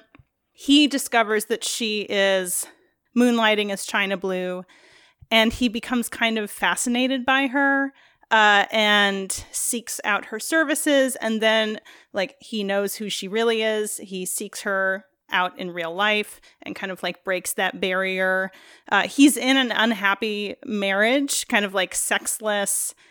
He's trying to like reforge their connection, but it's not really working. So he's reaching out to China Blue as like this, like he has real sexual chemistry with her. So he's kind of experimenting with something there.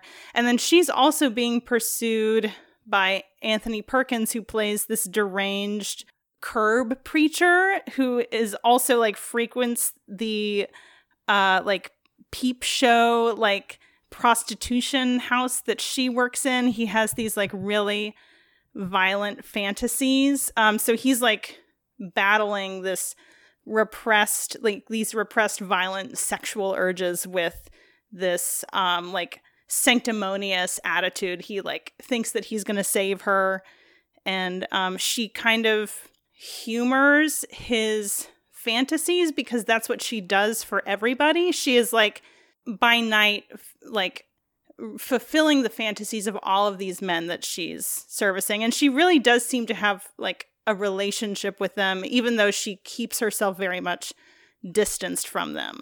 So this is like a absolutely beautiful, like lurid neon production, but I think it was more emotional than I expected. It was definitely cheap, but it didn't feel as like caustic as I thought it would. Like each character is dealing with this like discontent or unhappiness, and they have this fantasy that is keeping them from like really like grappling with that discontent. Like China Blue is this divorced woman who kind of hates men based on what her boss says, but by night she's like fulfilling the fantasies of all these men and has kind of good relationships with them, and she's allows herself to stay in this unhappiness through this kind of like relationship with herself. And then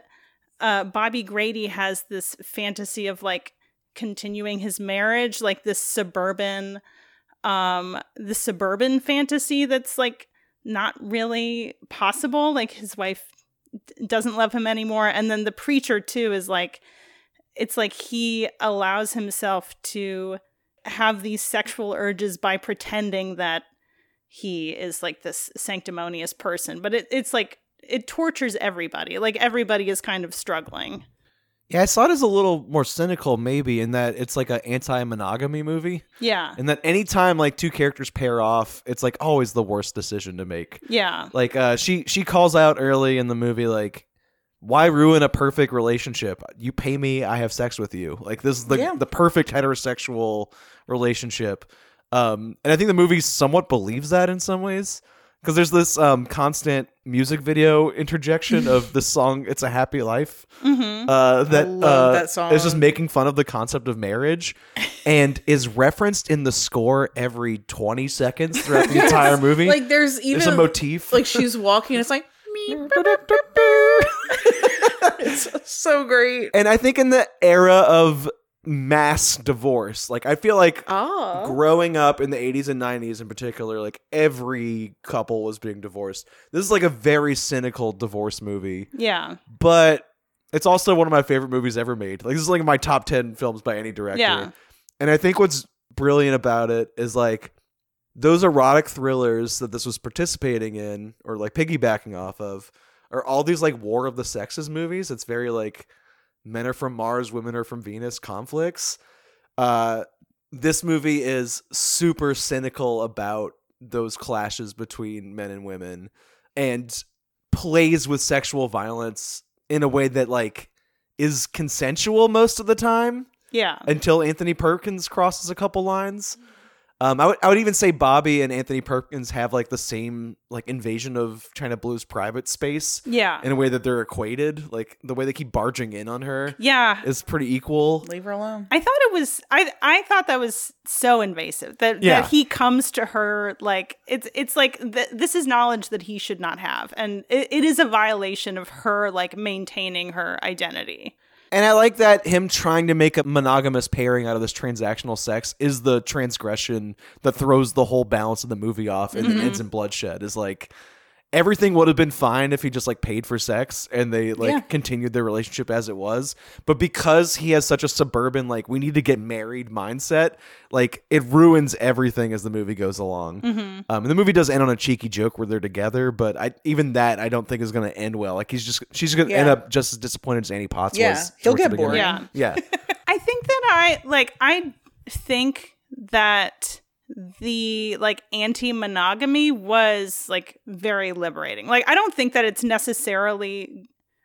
good that they ended up together, but I do feel like the melting core that I saw for her was there's this scene where she goes to have sex with this man who's dying, and like she is kind of propositioned by his wife. So then they drive to their house and she goes and she like tries to seduce him, and she's kind of presenting these what she thinks he wants to hear, like, oh my God, I can't wait to have sex with you. And he is just not fooled at all. Like, you don't have to do that. Like, I know what's happening. Like, he has fully reckoned with the reality of the rest of his life. And like, I am dying. There's no getting around it. And that's the only moment where she like reveals herself to another person.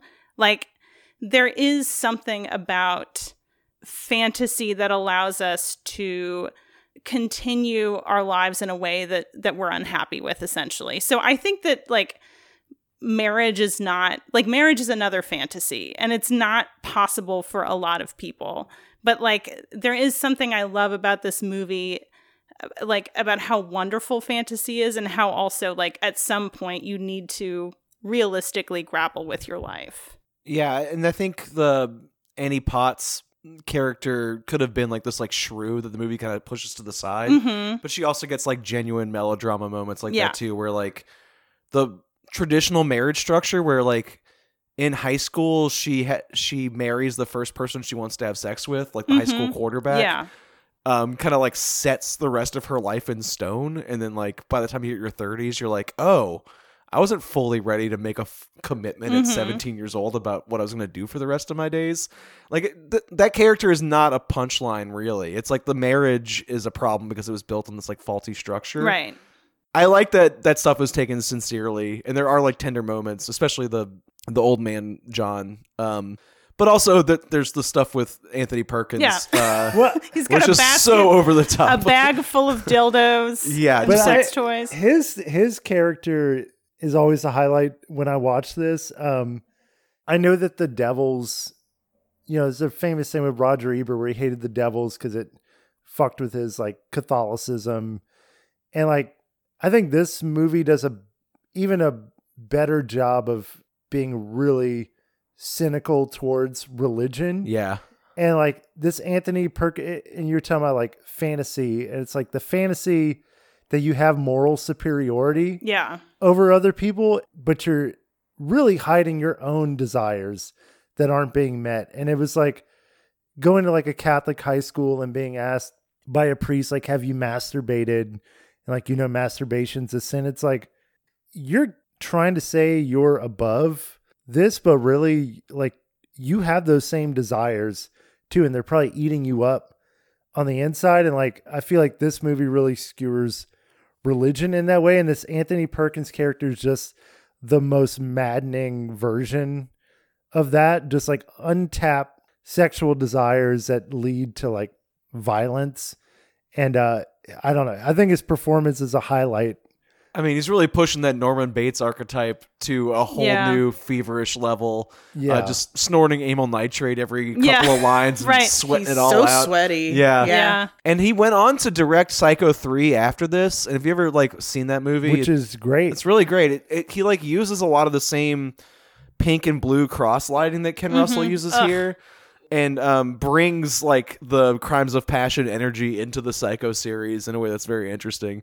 I don't think he quite has the full force of Ken Russell's talents, but I would have loved to see Anthony Perkins keep directing more movies after he made Psycho 3, because he was really onto something around this time. But I would agree with Brandon that this is probably my personal favorite too of the Ken Russells, because it has the bombasticness, but it also has like something to say, and it has like well thought out characters, and it's funny as fuck and it's visually stunning. Like it just, everything that he can do, and it has like a heart to it. Yeah. That like, something like Listomania is like crazy batshit, but is lacking maybe some of the, I hate to say depth or whatever that this has, but this has it all for me. And this is like, this and The Devils and Lair of the White Worm are probably my top three so good from him. Yeah. Also, I think the first thing I ever saw Kathleen Turner in was Body Heat. I need to see that. How have I not seen that yet? yet? It's so good. I love her too. Go yeah. right now. It's the sweatiest All right, movie I'm I've going. ever See y'all seen. later. So it's very sweaty. There's like ice cubes running up and down bodies in that so movie. Good. Who's her co-star in that? William Hurt. I was thinking that. Yeah, Okay, great. which is great. Yeah. But so she's just like such a cool like femme fatale in that movie, and she is like so wild in this film, just like lashing out whenever she needs to. Like I thought that she was fantastic as Joanna Crane and as China Blue. Yeah, this is one of my favorite Ken Russell movies too. And she's probably my favorite character out of all of his films because she's so fucking cool. Like, she's sort of she kind of has it all until these two pests come into her life. Yeah, they and ruin ruin it everything. for her. Like Yeah. she gets to do all this cool shit at night in this different persona, get a bunch of money, and like becomes this very cool character with this iconic silky blue dress. Yeah. And then during the day, she's a fucking like fashion designer with a fabulous career. I'm like, God, you really can have it all. It's almost like a comic book character to have like a fashion design job. and- Totally. Feels like a Yeah. superhero Yeah. a little bit. Like, speaking of comic book character, like this sort of like Superman Yeah. situation going on, just way sexier. We should talk about Superman for a second, which is the name Right. of the dildo that Anthony Perkins wants yeah. to stab her to death with. Dear God. Which is this vibrating weapon. chrome dildo that has a sharpened end Very to it. knife and heart. Oh yeah. Yeah. I was thinking of Peeping Tom too. That like yeah, camera too. rig. I was and that one. thinking of Seven also. Oh, I my haven't seen that in so God. long. Yeah. What's the death Oh, instrument in that? it's just a knife, really. Oh, that okay. you, for lust, they just it's bad. I remember Gluttony the most in Yeah, that movie. that's Oh, memorable. that's That's a highlight. striking image. Yeah, But the scene with him where he kills the sex worker and then it cuts to like the blow up yeah, doll, like Wild. Oh, covered my in God. blood. That really disturbed me. I was Yeah. like- and weren't there like quite a few cuts they had to make to this movie to yeah, because it was rated It was X-rated, and it wasn't going to be released unless they got it rated R. So they made want more that cuts. version. And I think there was a scene where she takes a policeman home and something with the nightstick. That happens in the movie. Yeah, no, with but the- I think they cut. Her heels are like grinding into his Dress. calves. They cut some of Yeah. that to get it They down might have to. cut the moment of penetration, but she is definitely riding a police officer while grinding a nightstick into his anus. Right. And then famous police brutality images throughout history are flashing wonderful. on the screen. Right. While Yeah. very generic hardcore punk plays on the soundtrack. yeah. Great stuff. That's Very cinema. funny and Yeah. upsetting. Like this movie actually does shock and upset me every time I watch it. Yeah. Yeah. And we touched on it a little bit, but I think is it Rick Alterman that did the iconic "It's a Lovely Life" Oh song? my god. That whole scene where it's like a music video in the movie of this like couple getting married, and then this like little kid screaming by the Yes! birdcage, where Yes, it's like and the swimming Silver, pool. we're in the swimming pool or Yeah. something like that in the pool. This would have been the Silver! height of MTV too, so like it makes sense Yeah. that he would be playing with that. Right, which is his whole the joy that he got out of directing music videos. I'm like, here you go, you sick fuck. You put this bizarre video in a damn movie. It's amazing. I think Derek Jarman started as like a costume or set designer on The Devils for Ken Russell, and then went into his own music video work before he started making his experimental art films as well. And Derek Jarman is a very great director if you like Ken Russell's like production design. Like Yeah. Derek Jarman does his own sort of like Ooh. overly styled pieces that are like abstract works as well. Yeah. I also loved the cuts to like fine art about sex. That was Yeah. great. Lots of like the wood cuts, like Japanese wood blocks Yeah. of like pornography. And then, like the kiss yeah. from Klimt. Oh my god. Yeah. Also, one of my favorite Joanna Crane has these 3 prints by Aubrey Beardsley in her house, and one You're a of fan? them is of Salome? Cool. which I loved. It's just like, so all of those like little itches were scratched as well. Like, and I think he does that consistently. Like, he loves fine art and he loves like trash, and those things are not on opposite sides of a binary. Like, they are connected. Like, and I just like love his like drawing of those two things together. Is it too much of a hot take to say that like a lot of directors do their best work when they have constrictions? Like, I feel like in this 80s period, he has the most influence from studios telling him what he can and can't Yeah. do. Where like by the time he was making The Boyfriend and The Devils and things like that, he was just really like Yeah. running wild and able to just do whatever. And I feel like his work got really strong in the 80s because he was trying to make more commercial work and still sneak in his Yeah. personal indulgences. And especially in this era right now in like the streaming stuff where you have like Scorsese making these 3-hour movies that aren't in a particular rush to like make their point. Like, I kind of miss the sort of rapid fire young energy of like a Goodfellas or something like that. And I Yeah. feel that with Ken Russell too. Like, I feel like I love how overindulgent he is and how lurid his work is, but I think having him struggle against these constrictions like actually made for better work in this period. I don't feel like that's a hot take at all. I feel like that a lot of artists make it forces you to be creative. I think having no reins can allow infinite creativity, but it can kind of like run wild. It's like that creativity becomes more like meaningful because you have to like sneak it in at the right moment. You really have to fight for what you believe in. Really, right. Yeah. It feels more thoughtful. But I think what you're supposed to say as like a film nerd is like, oh, I want the auteur to have full control and like the money men don't know what they're talking about. And it's not like I actually agree with like the decisions that would make his work more commercial. It's more just like I need him to like hone his ideas by fighting against an outside force a little bit. And these movies in the 80s are a little more narrative and a little more cohesive than something like Listomania, which is kind of like all over the place. But I think it makes for stronger art because he's like really trying to push his weirdo shit in the middle of those works. Right. And that contrast makes for like, I don't know, just really strong work. I think in the 80s he like really hit his stride. Yeah.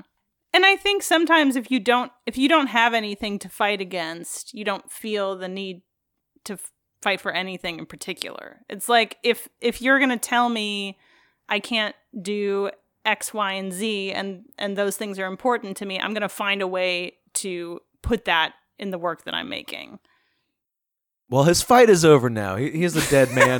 I wish he was still going. What would like a 80-year-old Ken Russell production look like? We can just figure out what that ritual was that Cosima does in Listomania and bring him back. Bring him back. Yeah. Or have someone do a Ken Russell style Ken Russell biopic. I would Like, I would who's watch wacky that. enough to Who do could it? Yeah. Ari Aster, I guess. I Oh, don't know. yes, Like Beau is Afraid, like kind of absolutely. sprawling comedy. That was Yeah. who I thought of when you were talking about resources. And like, I think Ari Aster having too many resources is not necessarily a good thing. But Yeah. I think Ari Aster could absolutely do a Ken Russell biopic. I'm scared to say Baz Luhrmann could maybe take a Baz crack at Luhrmann, it. Yeah. I really did not like Elvis, but I thought it was fascinating. I mean, I would end up watching the movie. I don't know if it would be any good. Yeah. Well, we will talk about Kathleen Turner again the next time all of us are in a room for a different topic. I'm going to leave it there for now. Hell yeah. Because this episode's very long already. We've overindulged ourselves. No producer is in our ears telling us to wrap it up. Happy Mardi Gras, everybody. Happy Mardi Gras.